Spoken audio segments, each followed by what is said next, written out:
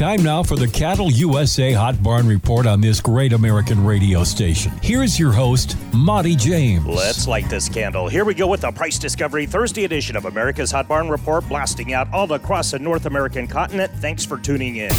Monster Truck Monty James reporting. Hey, just saw the latest numbers on worldwide beef production. Top beef producing countries on the planet are Iceland at number one. Just kidding, of course. Good old USA, number one, 4 percentage points ahead of Brazil, who's gaining ground as fast as they can clear the rainforests. European Union, that's hard to say, number 3. China fourth, and India a distant 5th. Surprised to see Canada back at number 11. Would have thought they'd have been much higher, eh? Yeah. Meanwhile, back in Chicago, December live cattle finished at 187.20. November feeder contracts down slightly at 249.72. Meanwhile, back in ranch country, let's go to the fertile strip of ranch and soybean country in the north woods of Minnesota. Tri-County Stockyards reports that a pen of 450-pound black steers sold to the highest bidder for $319. Stockman's Livestock in the corner of Iowa, Nebraska, and Dakota South had a load of 500-pound black-hided calves at $312. My friend Vicky at Lemon Livestock reports that a pen of black steers averaging 500 pounds hit $325. Lemon, absolutely one of our favorite towns in the beef belt, headed that way before the snow flies, and boy howdy does it fly there. The very organized and efficient Christie in the office at Bassett Livestock Auction in northern Nebraska reports that 520-pound black steers reached $319.50. Bred solid-mouth cows went for $2,200. Young pairs went for $29.25. Bred broken-mouth mama cows at $1,500. For you greenhorns, broken mouth means dentally challenged. Feel me? The old barn was hot in Platte, South Dakota, where Sheriff Marshall Ringling reports that 1,000-pound steers landed at $241. Me likey. Massive ground-shaking sale today at Mobridge Livestock, an all-German lineup with Bieber, Bender, Schmeichel, Brosch, Meyer, and uses a knife. Okay, that's not German. Native, rather, from the Cheyenne River Sioux tribe. Feeders, you're gonna want to be in the seats or locked and loaded at cattleusa.com. Yearlings and stocker feeders on the big sale today in the lonesome dove town of Ogallala, Nebraska. 2-iron, shoestring, and Double E Cattle Company, plus many, many more. 3 big sales this week at St. Ange Livestock in the world-famous Newell Sheepyard, situated where West River grazing lands of the Dakotas bumps into the beautiful Black Hills. You can see video details of most of these sales at Hot Barn Report on Facebook. Big thanks to Parker James for all of his fine work editing videos and writing clever clips. One more time, that's Hot Barn Report on Facebook. The road calls, and we are out of time. Monty James for America's Hot Barn Report. Karina Jones in the air chair tomorrow. Be there.